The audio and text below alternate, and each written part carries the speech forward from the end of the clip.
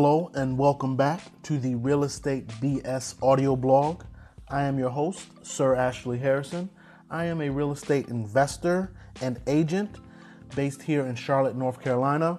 I do deals throughout the country, but my primary focus is the Carolinas. So if you know anybody looking to buy or sell or invest in a property in the Carolinas, North and South, please have them reach out to me. You'll get my contact information at the end of the episode. Today's topic is the 5 ways to save money when buying a home. Now, I do these audio blogs to help people that are not consumed with real estate on the day-to-day basis like myself, and just to give you some tips and tricks I've learned and gained throughout the years. I've been in real estate. I've been in real estate full-time for about 7-8 years now. And these are just things I've learned and wanted to share with you all. So, again, today's topic is the 5 ways to save money when buying a home. Number 1 is to shop around. Now, not just shop around for a house. You want to make sure you shop around for a loan. There are all kinds of lenders and tons of loan brokers. So you want to make sure you shop around and don't just settle for the first acceptable terms you come across. Instead, get quotes from at least 3 different lenders. Compare the rates, the terms, and what will happen if you miss a payment. You never want to think about the worst case scenario, but you want to, unusually people don't want to think about the worst case scenario, but I suggest you plan for everything. Just like people don't plan on having divorce, but they may get a prenup just to protect themselves. Same thing. You want to ask the lender these questions about missing a payment and what will happen. While you don't ever plan on anything happening to you, whether losing a job or being ill or sick and can't work.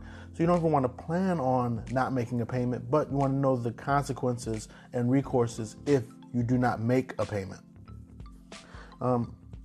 So again, shop around for the loan.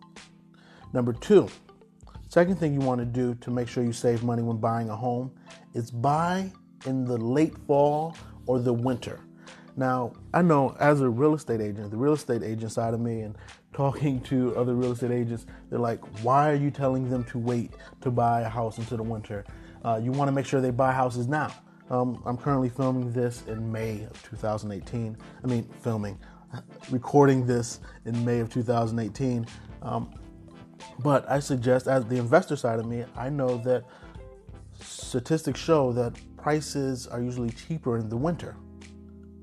So I tell you to save some money when you're buying a house, buy in the late fall, early winter, because the prices tend to drop. There's a few reasons for this.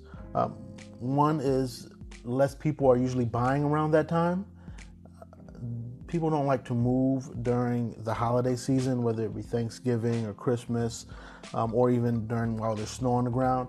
So you may get a good deal or save a significant amount of money by buying a house in the winter. Number 3, the third way to save money when you're buying a house is to buy an ugly house. Now, I'm not saying to go all investor crazy and buy a fixer-upper where everything needs to be repaired, but you can buy a house that may need some work. That house that is overlooked because it has outdated carpet or bright carpet or wallpaper, something that may seem unattractive and that has sat on the market for a long time. Now, this usually causes the owner to drop the price, or if they haven't dropped the price, you may be able to offer something significantly less than their asking price simply because it has been sitting on the market and they may be motivated to sell. So, but you still, even when you buy these kind of houses, you want to make sure you do your homework. You want to make sure you have the necessary inspections done. It's not worth to buy a discounted property if it has some major issues that come along with it. So while yes, it is statistically wise to buy a house in the winter because you can get it for a discount, you want to still make sure you go through the necessary steps to ensure yourself, you and your family's future, and make sure you're not buying a potential headache. Number 4, fourth way to save money when you're buying a house is to get your credit in tip-top shape. Before you start thinking about a house or loans, you should You should take time to get your credit in order. Request your credit report from the major credit bureaus and take care of any negative marks. You can also hire a credit repair person. If you need any suggestions or recommendations, I can refer you to some. I know a couple credit repair people that have helped buyers of mine get secured for a loan, and they had some challenges that they had to work with prior to. But they got their home, got a very good interest rate, and are very happy now. So improving your credit can drastically, getting those negative things off can drastically improve your credit score, and then in turn reduce your interest rate when you're getting a mortgage loan. The fifth and final way to save money when you're buying a home is to plan ahead. If you want to buy a house, the time to start saving is actually yesterday, but there's nothing better than the present to start saving money.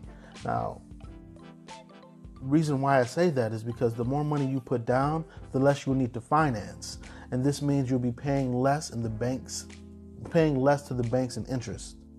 Plus, when you move, there are other expenses that you'll likely encounter, such as new furniture, new home items, moving supplies. You may have to pay for movers, and more. So you want to make sure you have these funds set aside so you won't feel the strain as much when you're going through the process.